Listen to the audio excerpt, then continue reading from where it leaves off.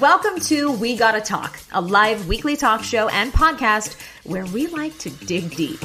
From health to relationships to alternative lifestyles and more, the one thing you will always get is a deep dive. I'm Sunny, a 15-year veteran of TV news, freelance writer, blogger, mom of 3, and wife. But most of all, I'm just a die-hard oversharer, someone who's genuinely curious about, well, everything around me.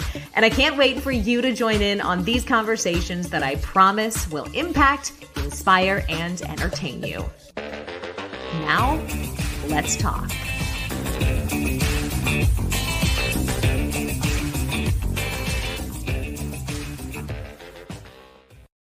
All right. Hey guys, welcome to this episode of We Gotta Talk with Sunny. I am so excited. If you're listening on the podcast version of this, you cannot see it, but I finally got my neon sign in the back. I've been waiting weeks for that. Anyhow, I'm coming to you from the big comfy chair with a topic today that is very controversial, very juicy, but very necessary. We are talking infidelity. And my guest today is Sandy Weiner. She is an internationally known TEDx speaker, a women's empowerment coach, a dating and relationship coach, an author, a podcast coach, a retreat leader. Pretty much she is here to help get your mind right when it comes to relationships and making them positive. So here's the deal. If you've been following along on Instagram, you know we've been soliciting questions for this episode. We are going to get to those. We got some really great ones that we're going to save toward kind of like the middle and end of the podcast.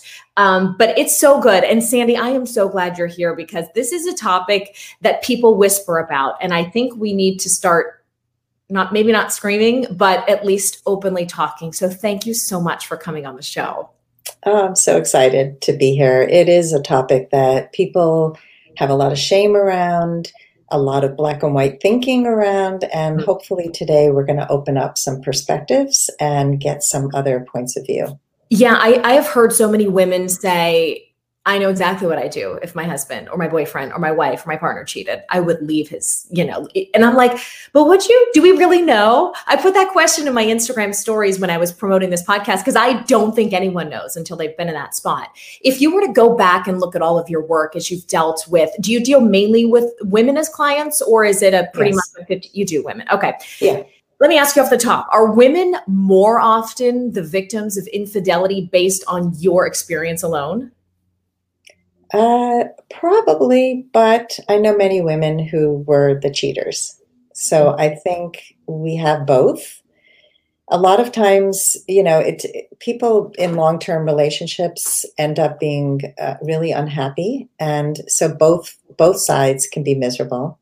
I've seen it from so many perspectives. And there's this sort of badge of courage that a lot of people hold, which is, I would never leave my spouse, but it's okay to cheat.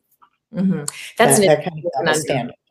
Yeah, I mean, as if you're getting some award for enduring the tough times. Now, let me say this: we are in an era now where I think generations past have not been. We're in communication with each other in ways that never even existed until 10 years ago. So the opportunity for infidelity is higher than ever. Texting, messaging, social media. Do you think that alone is not an indication, but causes more cheating, or have people, due to human nature alone, are they always going to find a way? Yeah, I think it's been through the ages. We have social media now, which opens up other doors. But yes, I think people have always found a way. In fact, because of this topic, I remembered a case for myself when I was probably 19. And I had a married neighbor who lived down the block, and his wife was about 9 months pregnant. And I was coming over to bring them some food because she was unable to cook or something. And so I show up with the lasagna, and he says, I want to have an affair with you. And I was like, it was the first time it ever happened to me. I was shocked. I mean, here's his wife, 9 months pregnant, and I am like, you throw the casserole in his face? Like, what? I actually burst out laughing. I thought he was kidding. I really thought he was kidding. And he said, well, I said, don't you love your wife? And he goes, well, I love her and I love you. Can't you, haven't you ever loved two people at once? And I said, yeah, my parents. I mean, it was just like, I really couldn't even wrap my head around it. Yeah. But this is a guy who I know remained married probably 40 years now. I can't even imagine how many other women he did this to. And I've met many people like this who just, he was extremely religious. And this brings up a whole other part of why people cheat. Sometimes when brought up with a lot of restriction and there's shame around talking about sex and having sex, and you can't have it unless you're married, and you can only have it on Saturdays. I mean, there's a lot of crazy stuff out there about, how we express ourselves sexually, and not just sexually, but in all ways. And I think a lot of infidelity comes from the inability to express how we feel to the most important person in our life. I think so much could be resolved if we just talked, which is the name of your podcast. Yeah, I agree. I mean, I have found that the most uncomfortable of conversations have been the most fruitful in my life. It has always been who I am. But it's interesting when you partner with somebody. My husband comes from a family that they probably weren't as like we cry about things, we scream. We're like we're the other end of the spectrum. So it's interesting when you get a pairing of people together who have lived their life a certain way, and he's very reserved and he's very graceful in conversation. I guess what I'm trying to say is I'm kind of crazy compared to how he communicates, but we really did, and we're 10 years in now, have to learn how to speak to each other and understand that there is a happy medium. And if I don't move this way a little bit more and he doesn't move that way, then so much ends up going unsaid, which is disastrous. And you don't even know how far away you've gotten from your point of peace and happiness in a relationship until the car hits you, sort of, figuratively speaking. You're like, where did that come from? First of all, I want to shout out Bree and Jody. We have some guests here who are watching live. Jody Utter, who's one of the women here watching, has dedicated her sort of writing repertoire online to her experience with infidelity. I interviewed Jody on my episode of 30 something a while back. It was a smash hit because people love hearing about this. Let me say this off the top. If you guys are one of the people out there who's experienced infidelity, you are not alone. You're in great company. The company of probably some of the most incredible people in the world, because I feel like there are people who grow really well from this experience. Let me start off by asking you, Sandy, what is your definition, taking into account all you've seen with the ups and downs of your clients' relationships and even your own? What defines a successful relationship? And if infidelity is present, does it necessarily mean the relationship is a failure? Okay, two very different questions. Let's start with what's successful. In my eyes, what is successful is that happy medium between chemistry and compatibility. Most of us have no idea what makes us compatible. We do know when chemistry is present, and chemistry can often be lust and not really love. And so we're drawn in by this, butterflies and all these chemical responses that often mean that person is toxic for us.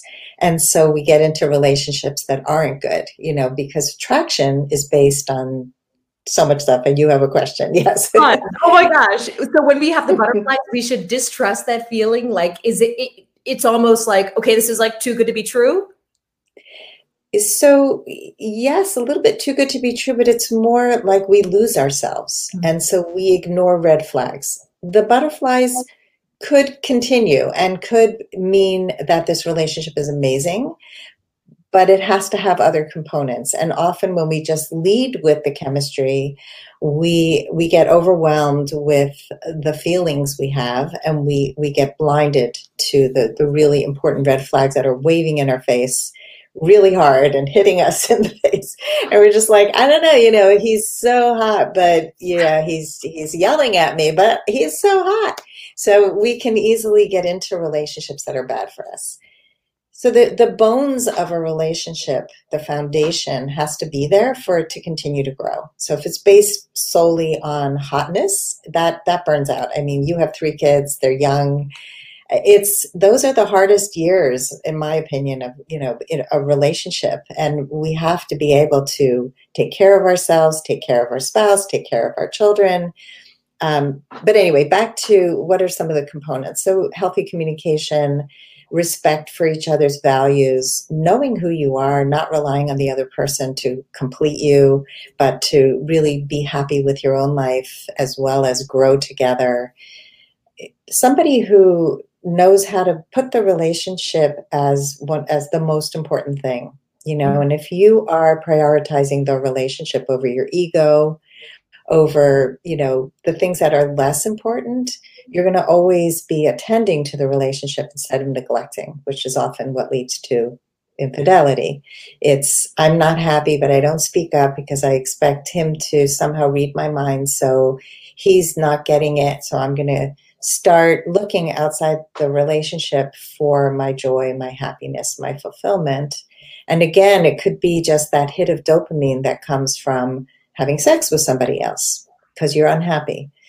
So what constitutes infidelity? So did I answer that question? Yeah, no, totally. And the follow-up question there was, for someone who's experienced that, does it automatically disqualify it as having been or have the potential to be a successful relationship?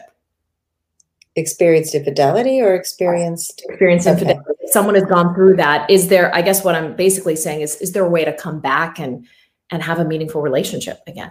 Absolutely. So it takes two, and it depends on if there were bones there to begin with, so that's why that foundation of the healthy relationship has to be there, and it has to continue to grow. And if both of you get together and go to therapy, go to coaching, go to another person who's going to help you glue that relationship back together, if both of you can work on it and really want the relationship to succeed, you have to really figure out, where did it fall apart?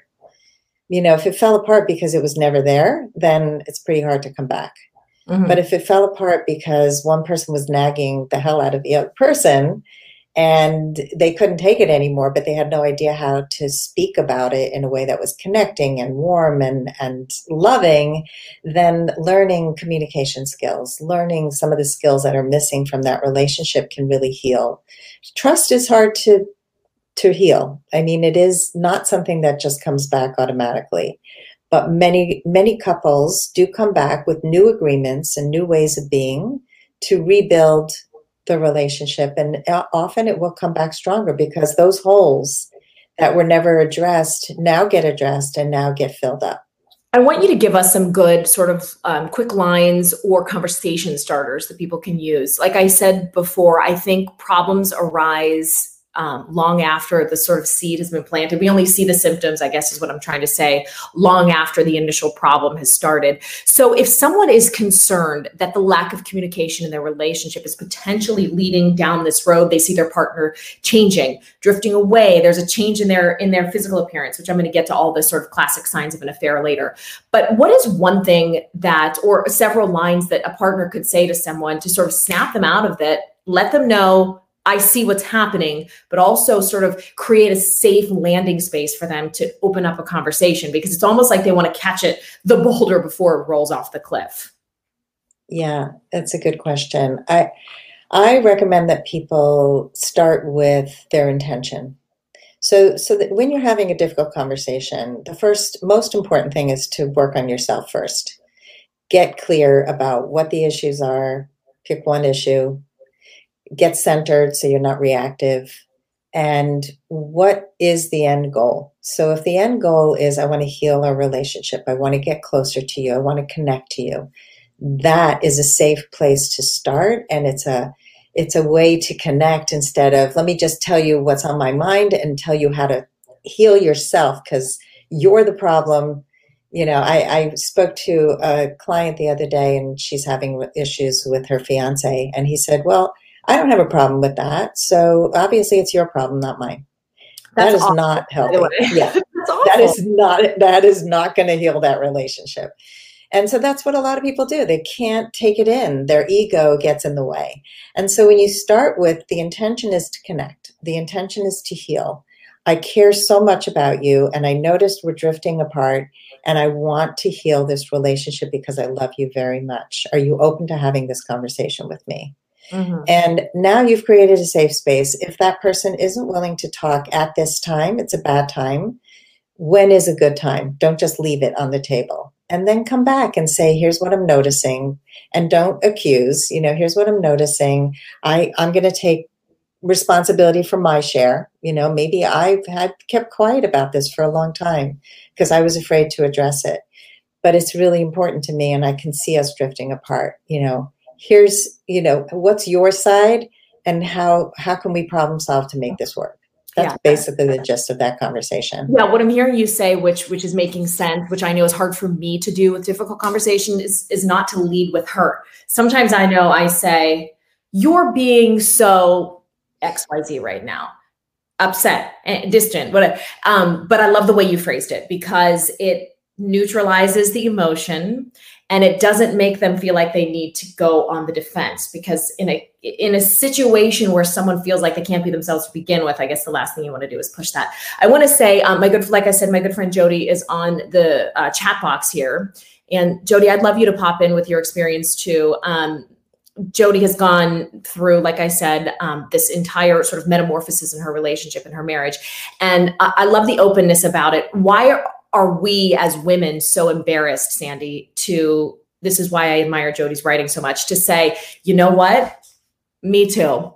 I was cheated on by a boyfriend probably I don't know, maybe 35 times. I don't know. I felt stupid, but I went back. But I'm no longer embarrassed to say, I've been there too. Why, as women, is it hard for us to say that we have been a victim of infidelity?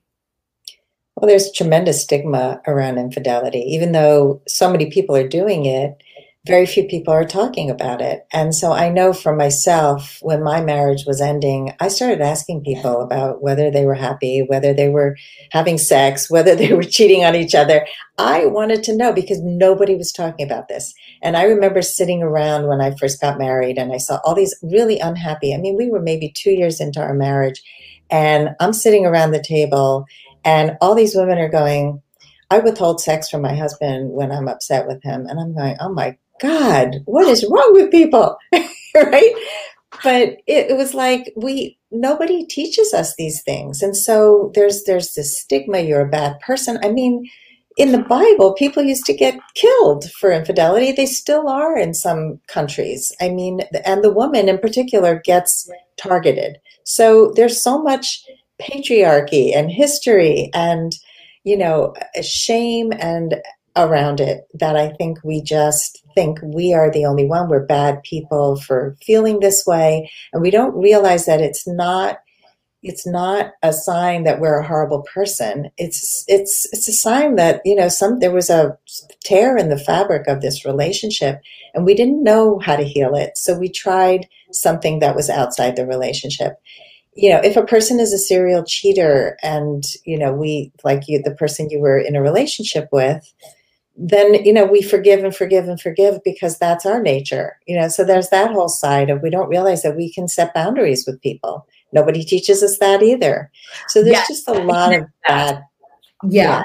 I don't know why the conversations don't center more around, as our girls are growing up, ways to sort of take back your strength and to assert yourself. You don't realize how ingrained the whole, be a good girl or make it easy on everyone or just make the situation. I'm always acting in some way to make other people more comfortable. What ended up being dangerous for me in that relationship in particular, and I'm sure for many women, was that subconscious desire I had to just smooth it over and just I'm always looking for common ground and I'm always looking, it became destructive. When you're dealing with clients that find themselves in a repeat pattern that might be similar to that, what's the first step in strengthening yourself to really understand if you're trying to stay because you love them or if you're trying to stay because you're just used to making things right?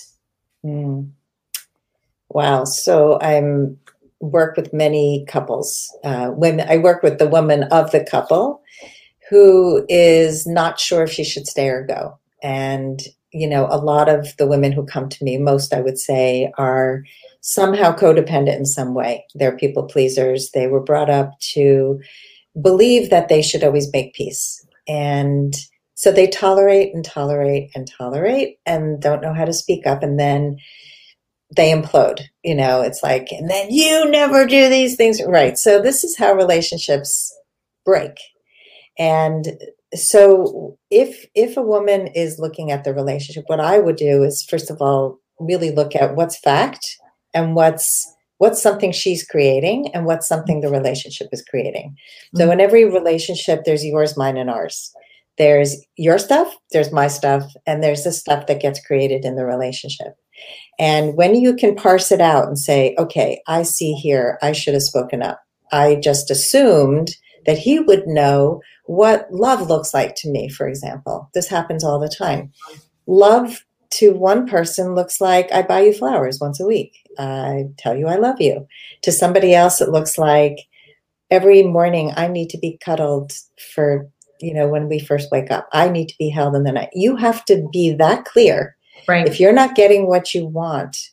And so often it's just starting there. Like, what part are you responsible for? And, and starting to have these difficult conversations. Like, when this happened, I felt, and I do want to get closer to you.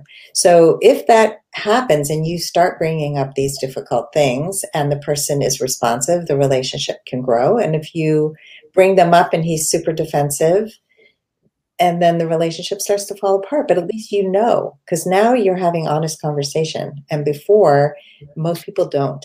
I had a client who, she was hungry and she had like hypoglycemia, and she kept saying, they were at like some horse race or something, and they were there for hours, and she kept saying to the guy, I need to get something to eat. And he kept going, no, no, no, no, no, no, no.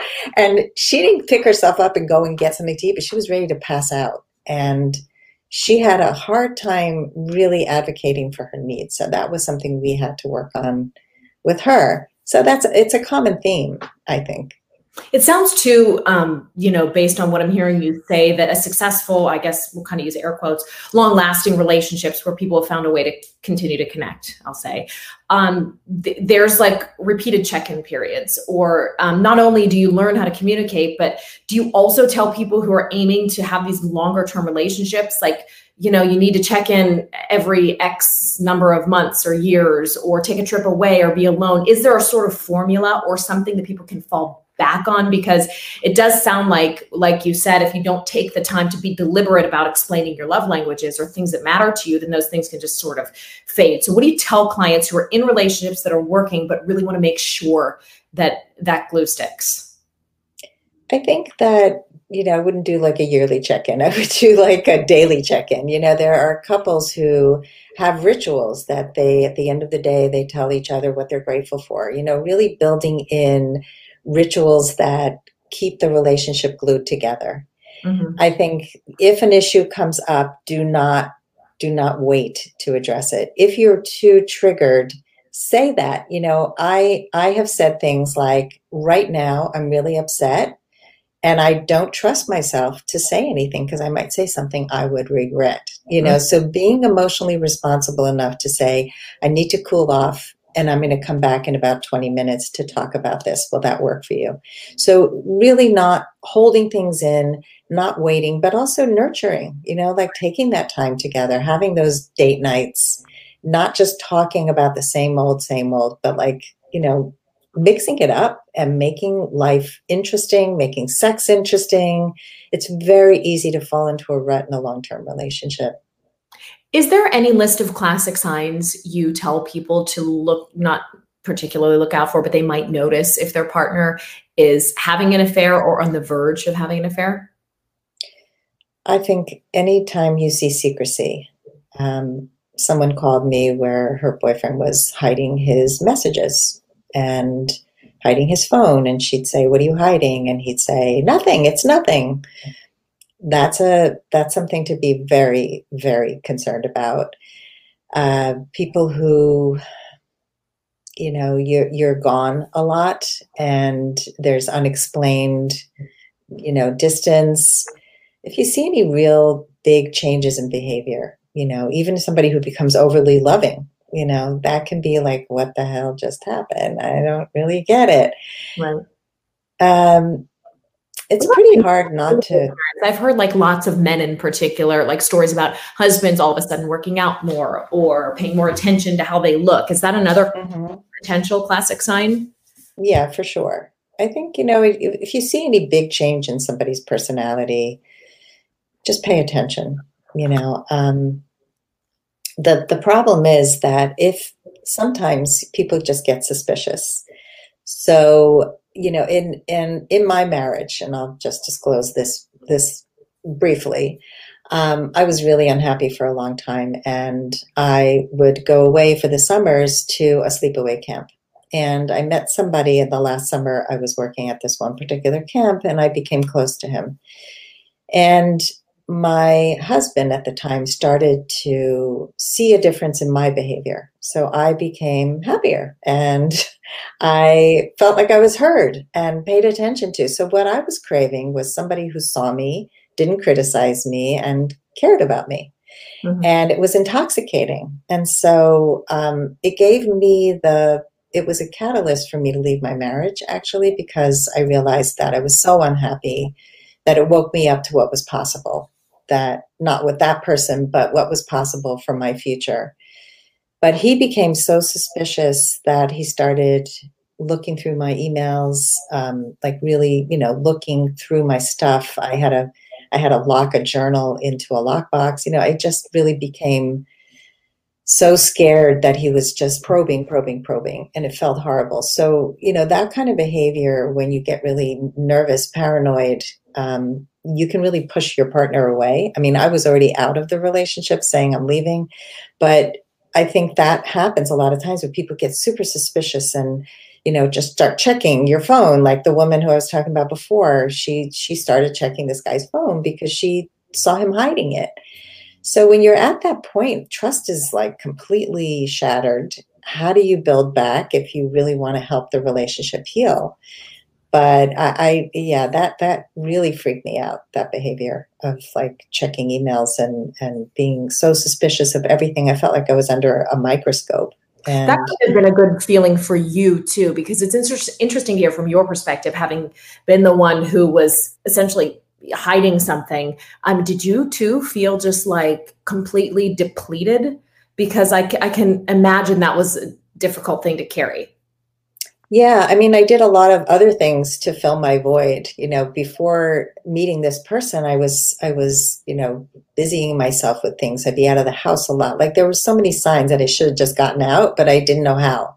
And so they were all leading up to that, but I just felt like I was so unhappy, and I really can relate to people who don't know what their options are, who feel just this emptiness inside and don't see any other possibility. Like I would look around me and see unhappy couples and say, well, they're not happy. Why would I want to leave? I have some sense of security. So I can understand people staying and staying and staying when they're really miserable. They're not getting abused and it's just not fulfilling. And they don't realize that there's something better for you. Even being alone can be better than being unhappy. Let me ask you this. How did you know it was time? You said you were seeing signs over the course of the last sort of phase of your relationship, that it was time to leave. But what was the sort of nail in the coffin moment? Well, it was really the realization that I had put so much of my emotional well-being and health on hold. Like I suppressed who I was, and I had lost who I was. I lost my spark. I lost, the belief in myself. And just being in an environment where people believed in me, where I felt happy and supported, was enough to say, okay, I need to go back and leave so that I can reclaim who I am. Yeah. I think I just want to say one thing. I mean, he's a lovely person. We have a great relationship now. We were just a bad match. And often we try to make bad relationship matches work. And it's just, there's nothing to glue it together. Mm-hmm. And so a lot of what didn't work, and this is what really pulls people apart, is how we argue. This was something that was so eye-opening for me when I was doing the studying to become a dating coach. Was I studied the work of John Gottman, of the Gottman Institute. And one of the things he identified was by studying couples for 20 years, he would see that the way they argued would be a defining feature of whether they could work through issues or leave. And there were four ways that we argue, which he calls the four horsemen. And they are defensiveness, contempt, stonewalling, and criticism. And so before, when we were talking about how to have a healing conversation, and you talked about starting something that leads to defensiveness, we need to realize that if we start a conversation with you're this, you're a that, we're closing the door on the other person, and we're just making our needs the most important thing. And so to heal a relationship, again, we have to make the relationship important. We have to work on our own defensiveness, our criticism of the other person, and just see, like, what's our part in this relationship? I mean, I look at people who are divorced, who are saying, you know, she was the cause of my distress. What I learned from this relationship is I will never trust women again. Women communicate terribly. And it's like all this stuff about what's wrong with them and not what did I learn about myself. Right. So no matter how bad your relationship was, there's a takeaway. I mean, I learned a lot from my relationship that I had to work on. I'm not saying he was the person who was at fault entirely. I chose to stay for 23 years. I chose a partner who didn't fulfill all my needs. I didn't know any better. I didn't know how to stand up for myself. I didn't know how to set boundaries. So these were the areas that I worked on. And now I help other women do that for themselves. I love that. And now, does present day Sandy think that if you had known then what you know now, would you have made a go of it, or would the outcome of the relationship have been different? I wouldn't have married him. That's interesting. You would have known yourself better, is what you're saying. Yeah. I don't regret it. I have beautiful children and grandchildren, and it's all good. Yeah, but I didn't know. I love that. I mean, there's less pressure these days, for sure, for women to, you know, go down the domestic path quite so early as previous generations. But there still is probably a big part of the journey that people don't take, I guess, in getting to know themselves before getting into relationships. It probably comes back to bite them. You know, there's no way to fully know who you are.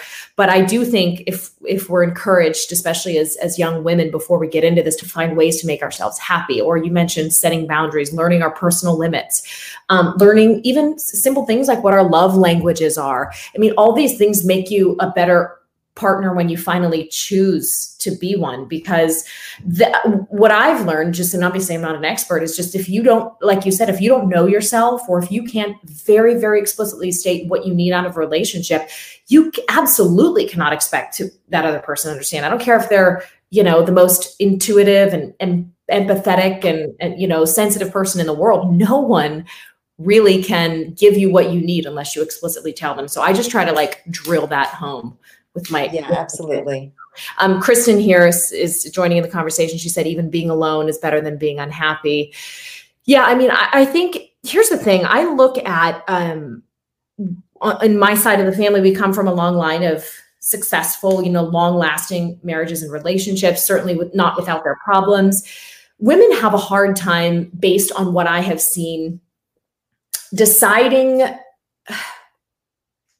their gray areas. Like you said, no relationship will ever be perfect, but how do I know that it's bad enough to walk away? And they don't really ever know what that point is, because it's different to every person. What advice do you give to someone who's really struggling, maybe after a case of infidelity, to decide whether or not it's worth fighting for? Because like you said, you can see some couples really do well after it, and you can see couples tank after it. How do you know what's best for you? Well, first of all, I want to say that our needs matter. I think many women feel that needs are needy. And so there's a big difference between knowing that you have a need for trust, a need for healthy communication, a need for respect. Those are really undeniable needs that if they are not present, this relationship will not work. And you have an absolute human right to your needs. I think most people have no clue what their human rights are. And so know what your rights are, know how to ask for what you need. When there is this gray area, so, what's the gray area? So what I say is, what do you need to feel safe in a relationship? That's how I always start. When I work with a client, we need to define must-haves and deal breakers. We start with, how do you want to feel? And for women, safety is number one. But it's not just overall safety. It's physical safety, it's sexual safety, it's emotional safety, it's financial safety. There are certain categories that we need to feel that we are safe. How do we feel safe in those areas? We need to know that this person is financially responsible for us to feel financially safe, that he is able to communicate so we can feel emotionally safe. So all of these things, if he dismisses our needs sexually, it's not going to work unless we can work these things out. So I would say define what makes you feel safe and see if you can repair those things in the relationship and what it takes to heal. And be willing to do your share, because again, this relationship, had infidelity for a reason. We both are responsible. Right. So if you need to work on your ability to speak up and ask for what you want, to own your needs, to whatever it is, to nurture the relationship instead of nagging. Here's a typical example. Take out the garbage. Why do I have to always remind you? I told you this every single week since we're married, right? So we have a similar recurring argument about how my husband takes off the pillows on the bed. I'm like, here's how you stack them. I told him this yesterday. He's like, I cannot hear it anymore. I'm like, but why can't you stack the pillows? I take out the garbage how you want me to take out the garbage. When I do that, Sandy, help me be a better partner, because I have a nagging gene. I just cannot help myself. So things that are important to us that aren't important to our partner, they have to understand why it's important to us, because we see the world through our eyes. This is something that we all need to work on. And so we talk to people according to how they hear, not according to how we need to speak. Yeah. So we need to understand the way they communicate. You're talking to somebody who needs you to be bottom lining, don't go into story. That's true for most men. Then get to the bottom line, because he's totally drifting and cannot follow you. And when it comes to the pillows, so Sunny, what is important about the pillow stacking? What need of yours is met when you have those pillows stacked? The speed with which I can make the bed the next morning. And I say, when they're all stacked here in this corner, I grab them quickly. I know it seems small to you, but for me, who's making 4 beds daily, this is huge. So yeah, there's a real reason behind it, besides that I'm partially OCD. Okay, so that might be a you issue, and it might be something. No, seriously, there's a part of it that you would love his support. So without the nagging piece, like when you stack the pillows, I feel supported. I feel so supported, and it makes my day so much easier. I know it seems simple to you, but would you be willing to be mindful of that? That would mean so much to me. That's a lot nicer than that's stack the damn thing. I'm like, oh my God. It's like, and plus the corner is right there. You take them, you set them down. I can't. Right, but that's important to you. He doesn't see it. And so here's a great example. Makes so much more sense. It's very graceful. It's very, like you said, it's explicit, and it's giving a reason why, which it fills a need, and he's going to want to make you happy. He wants to support you. That's one of his roles in your life, is to support you, make you happy. Right. So if you give him the script, this makes me happy. It makes me feel supported. It makes my day so much better when we start off this way. Oh, wow, I'm going to feel good. I'm going to get some man points for that. My friend Dana says, but what happens when you say that and they do it for a week and then go back to throwing?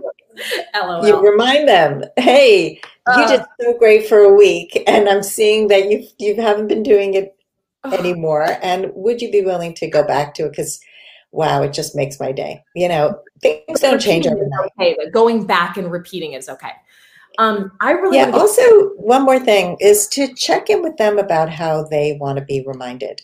right, Like I have a daughter who forgets things. She doesn't put things down. And so, you got a phone, ask right, Siri to set a notification right, and, what would work for you. So again, you're not controlling him. You're giving right. him the power to take control of the situation. That's where nagging stops. And the power to make you happy. I like that. I mean, because I do think at the end of the day, we all want to be needed by our partners. And even if it's just a small need, I like that. Yes. Okay. So guys, here's the deal. First of all, if you send in a question, I love you and I thank you. This has been a difficult topic to solicit questions on because people started to feel like, oh, you're going to see my screen name or whatever. I just want to put this out there. This is and has and will always be a judgment-free zone. I'm not obviously sharing anybody's personal information today, but I do want to thank people who opened up because this is a difficult topic. So here's the first one from Anonymous. My question is, if you're in a new relationship and you're a reformed cheater, does your new partner have a right to know, or is that something that does not need to be shared? I don't believe we need to share all of our past with our current partners. To me, who you are today is the most important thing. It can be shared once you're in a solid relationship to basically say, like, if you were in recovery and you're not drinking anymore, that's a great thing to share. Like, I've worked on myself. And so basically it's being in recovery. I used to cheat. Here's why. And I realized that that was really not working for me. And I love you so much and know that I'm not cheating on you. I mean, I think if you disclose that too early in a relationship, it can really ruin the trust. Right. Because he's going to start being suspicious. And, so be willing to disclose why you changed, what you did to change, what kind of work you did. A lot of people say, I'm different now, but there's no evidence of it. And we don't really know how we can trust them. So I always want to know, like, what'd you do? How'd you work on that? Okay. This one is longer, but really interesting. She says, I've had a small crush on one of my longtime friends. Should I tell him, even though we are both happily married? The reason I ask is this. We both worked together at a company a long time ago in our 20s. We became good friends and are still friends. We both no longer work at that company on a day-to-day basis, currently both running our own businesses. Yet from time to time, we have to work with one another just because we have business in the same industry. I am very happily married and don't want to jeopardize my marriage or his, but still, it is hard for me to be even in the same room with him or talk to him on the phone without looking like an idiot. Should I tell him and get over it so we can just laugh about it and move on, avoid him completely and hope it will dissolve, or continue to do what I've been doing and just keep this a secret? I feel terrible for having these feelings, especially since I adore my husband and would never actually cheat on him. Is this a common thing? Does everyone walk around with these types of secret crushes that they know they would never actually act on? That is such a good question. It's a great question. Yes, I think tons of people have secret crushes. It is such a natural thing to be attracted to other people. I mean, we're human, we have attractions. And the thing that separates a cheater from a non-cheater is we don't act on it. And so we don't have to tell everybody that we're attracted to them. I think the thing that really concerns me is that she says she acts like an idiot around him. That's something you can work on, is just to, try to, see him as the human that he is. I know someone who had a crush on somebody at work, and he knew it would never work out for them to be in a relationship. And they're both single, so it's a little different, but he also doesn't want to be in a relationship with somebody at work. And so he looks at this person and he sees her flaws, and it makes him feel less flustered around her and less attracted. And so I think, really kind of zoom in on, what's wrong with this guy? He's not perfect. You're putting him on a pedestal. And yeah, the attraction is there. Have fun with it. Like, I would just say, keep it to yourself. I don't think any good could come of it. It would make the situation really awkward. I love this. What do you think? That just came in. Is it true that you can fall in and out of love during a marriage as long as the other person is not out of love at the same time? I've heard that saying before too, especially like in older couples. Yeah, I mean, I think that we can dislike our partner at times. And, I feel that way about everybody in our life, our children. We can like them more and less different times, and we can still love them. So I think that relationships go through cycles, and this has been documented scientifically that we start with the honeymoon phase where there's all that lust and love and excitement, and you have sex 8 times a day or whatever, and then you start to see the flaws in the other person, and that's when a lot of relationships start to fall apart. And it's like, oh my God, he doesn't put the pillows in the right order. That's a euphemism for all like annoyances in relationships. He doesn't stack the pillows. He doesn't stack the pillows. Why did I marry him? And so we can just focus on all the things that aren't working. And often it's a sign that we need to do something to help ourselves to be happier in our lives. And again, we talked before about rekindling. I think relationships are a living thing. They need nurturing. They need attending to, just like a garden. And if we are ignoring them, it will start to wither. And so if you're feeling, I'm not so in love with this person, remember the parts that you were in love with and nurture those, and take a trip together, mix it up, do something exciting. I mean, all the hormones that come back when you do something with a little bit of secrecy and mystery and unexpected. Some of the best dates are doing something that you've never tried before, bungee jumping, doing something that scares the hell out of you. So yeah, there's so much out there to help relationships to be nurtured. And I just think we have to be attentive. So you do think that it is possible to kind of be like this, like one is at the apex, one is at the nadir, and still make it through. Mm-hmm. If it's got the bones, if you have the foundation, and if you're attentive, yeah. How about this one? Okay. My dad cheated on my mom when I was 17, and my mom is the one who told me about it. I've never been able to let go of the feeling of anger about her telling me something I thought should have been kept a secret from me, even though I was an older child at the time. What are your thoughts on telling older children about their parents' indiscretions? Is there ever a right age? I think, I think a parent has to really get clear, why am I telling this? And what do I hope to gain from sharing this information? Is it going to be helpful to my child? Is it just so I can get this off my chest because I'm keeping this secret? That's a bad reason to tell. And I think that, if you have had infidelity and you feel that it's good for your child to know that for some reason, maybe so that they don't do it. Maybe you want to help them to know that, maybe I was really unhappy with your father and I did this and I regret it. I really should have just left the marriage at that point. And I don't know. I mean, I don't really see that that's a good thing. Yeah. I as I'm saying it, I'm like, how is a kid going to hear that? Yeah. I don't think it's good. And I think being the recipient of that, I would encourage this person. What's her name? Do we have a name? No name. Oh, anonymous. So I would encourage you to tell your mother that this was really unhelpful, and to please think twice before sharing information that doesn't serve me, Right. because now this is what's going on for me, and so being able to say that could be healing for her. Yeah. Okay.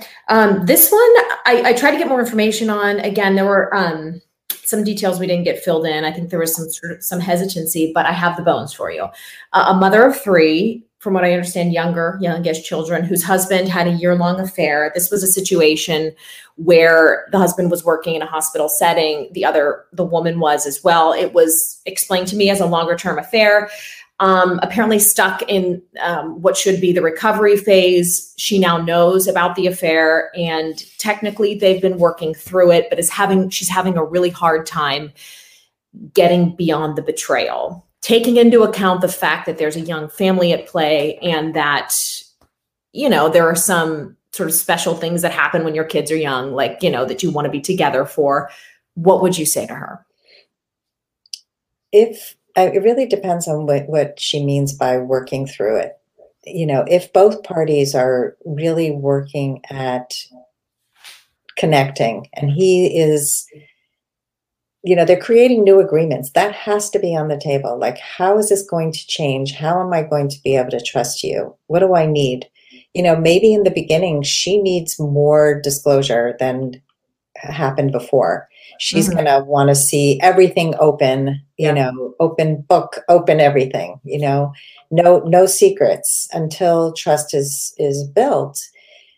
The other side of this is if really she doesn't trust him, and maybe there were fractures in the relationship to begin with that were never addressed and that can't be healed, don't just stay for the kids, even if they're young. Kids don't really benefit from miserable parents. I have seen this so many times. I stayed for the kids. I stayed for the kids. My parents stayed for the kids, and I asked my mother to leave my father at 16. I was like, you guys don't get along. You yell all the time. We don't like it. And wow. She didn't leave for another 12 years, but it was a different time. But I remember how unhappy I was being in that house. I don't know what would have happened if my parents got divorced when I was young. It probably would have not ended well, because divorce was different in those days. But today you can get support, and it's not, I wouldn't say go to divorce as the first, point of entry. This is not how we heal relationships. But if it's really, really hard to mend this, and it's, the relationship is really not solid, and you think you're only staying for the kids, just know that kids do really well in separate homes when the parents can work things out as co-parents. As sort of a piggyback onto that question, if the partner is not willing to go to therapy to address this in sort of like a third party neutral situation, does that sort of even lean more toward maybe it's time to leave because that sort of the offending party is not taking the steps to make it better? Yeah, I mean, you've got to be willing to do the work, or it's not going to be rebuilt. There are too many people who think that time will heal. Time doesn't heal. Time heals only with work. You've got to combine the two, and both have to be willing to do it. There can't be just finger pointing saying, you're at fault. Why did you do this to me? And again, like a person who's having a year-long affair, that's heavy duty stuff. That's a complete betrayal, in my opinion, of the marriage, of the vows that he took to be with her. He has taken another person into his life in an intimate way for a very long time. And there are things that are really, really broken here, on both ends probably. And so it takes a lot of work to heal that. And with the right work, you can get closer. But if one person isn't willing to do the work, it's pretty hard to mend. Aside from therapy, what do you suggest to people that you work with? I would guess that therapy is probably one of the things you suggest, but just if people are in that spot where they've just been through infidelity and they are both actively deciding to make it better, what are some very specific things, programs that you suggest? I know you talked about the Gottman Institute. Any very specific thing that someone can start looking up or booking today? Esther Perel is a real expert in this area. She talks a lot about infidelity. She's got tons of videos to watch. She has a podcast called Where Do We Begin, where she helps couples and does live therapy with them. So I find it fascinating. I think it's really helpful. Some people hate her because she has not condoned, she has condoned, not condoned infidelity, but has given a new perspective to it. Right. And so she's got books out there. I think that's a great resource. Also, relationship coaching is a very goal-oriented, accountability-oriented way to heal a relationship.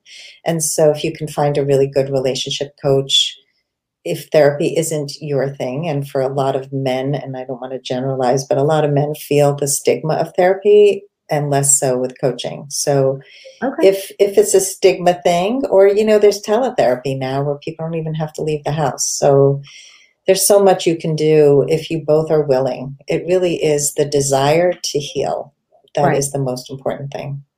I have one final question that falls into a little bit of a different category, I guess maybe on the precipice of infidelity. He has a thing for feet. His wife does not particularly care for it. They've been married several years and the marriage has been okay. He's never cheated on her, but he feels bad for looking. I know she's not into that, and that's too bad. Some women aren't.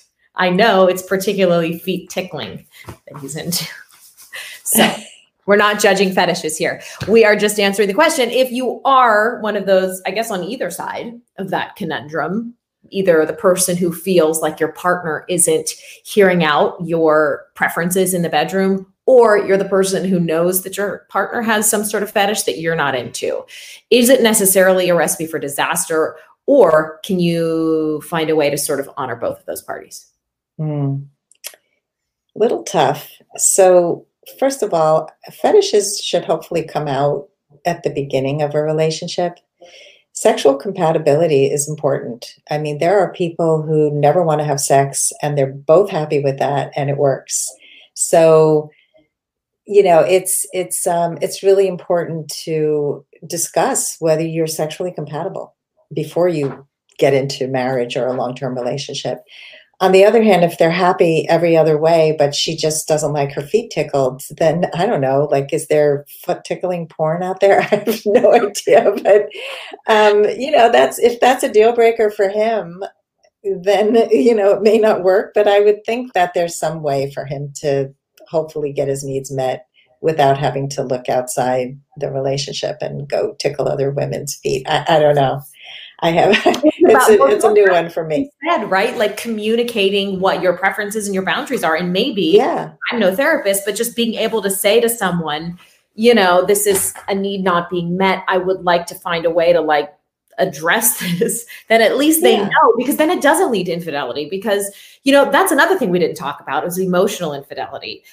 There are different and varying degrees of when we think of cheating. And I don't necessarily think that one is less hurtful than another. I've heard women say, I'd rather my husband just sleep with someone and it be physical for one night rather than, carry on in a relationship where emotions become involved. And you hear women say the opposite. So what are your thoughts on emotional affairs and the betrayal that can result, the feelings of betrayal that can result?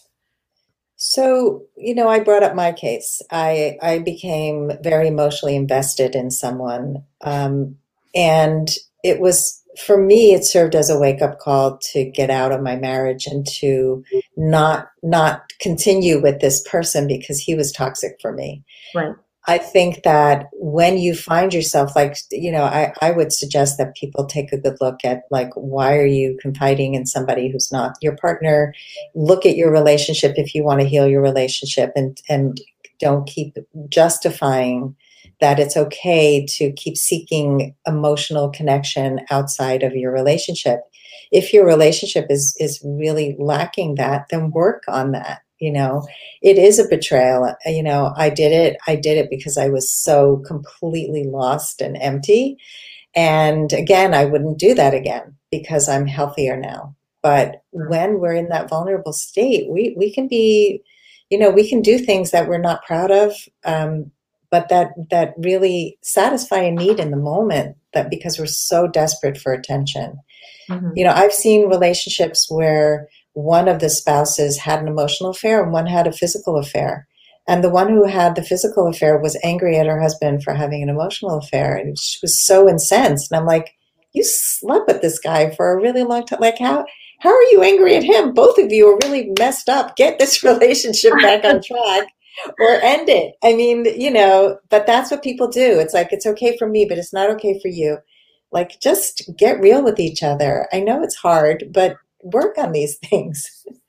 And do you see, I think there are probably women out there who are, and men too, looking for some sort of comfort to take from your experience with your breadth of clients here to understand that maybe there is hope for them. Can you offer some people listening who might have experienced the pain of infidelity some hopeful stories that you have seen people experience after big problems like this and exactly how they got to that good ending? Yeah, I mean, a lot can be repaired when both parties are willing to do it. And so, you can think that this relationship is over, and by having these tough conversations and setting new agreements, you slowly rebuild trust, and the relationship actually heals in a much stronger way because you've recognized the areas where it was broken before.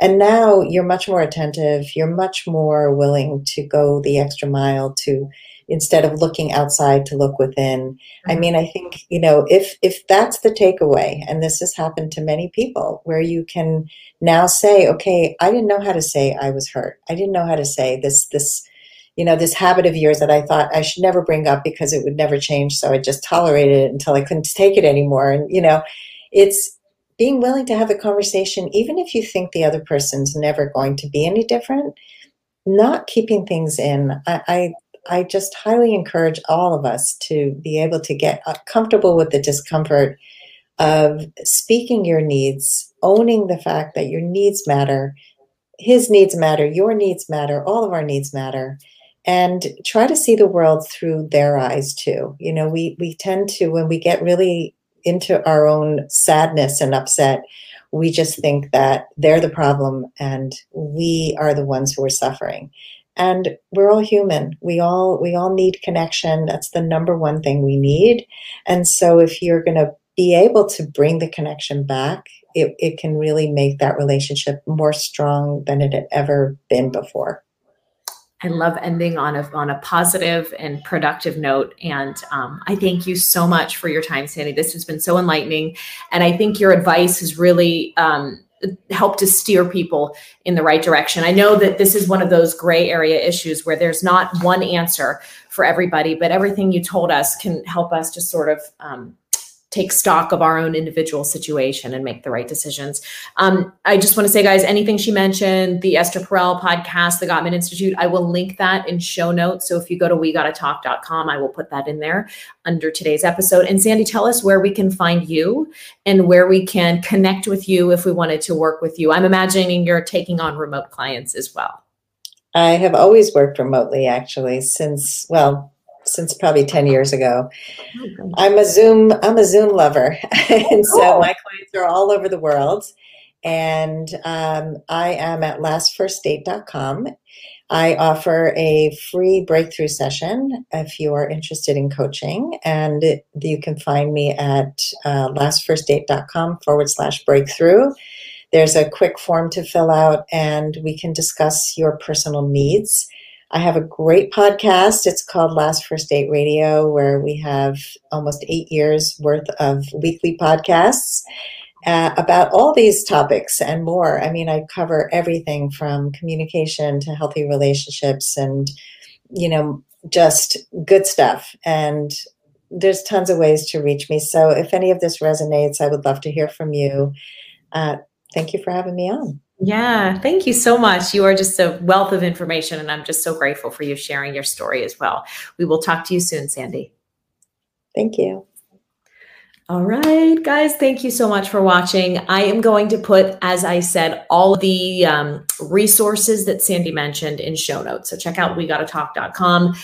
So much good stuff in this episode. I'm just so grateful that she came on and opened up her heart and some of her client stories with us. I just want to mention that we had the hotline open for this episode, which is available if you go on my Instagram at We Gotta Talk with Sunny. That number is forever going to be connected to the show. So not just for this episode, but upcoming episodes. If there's ever a hot topic that we're soliciting questions from, or even that you just want to call in and say, hi, what you like, what you don't like about the show, just don't leave any dirty messages. It's the only thing I ask. But we really want to get to a point on We Gotta Talk where I'm actually talking with you guys. We're playing some of your voicemails. We're directly answering your questions, or even in some cases, letting the experts hear your voicemail. We're going to, we can play it and then they can respond kind of in real time. So make sure you follow along at Instagram. I'm at Sunny Abata or We Gotta Talk with Sunny. I will have the hotline there all the time so you can call in. And that's it. I'm so grateful for you guys being here. Thank you so much for listening to this episode. Don't forget, subscribe, rate, review. Those things actually make a huge difference in getting these shows out to people who might find them useful or entertaining. So please do that, especially on Apple Podcasts. And that's it. I'll see you next week on Facebook live at 10 a.m. Eastern with our episode. And these episodes drop Thursday mornings early, so you can always get the audio copy of the shows the following day after the show airs. Thank you for watching. We got to talk. I'll see you guys next week.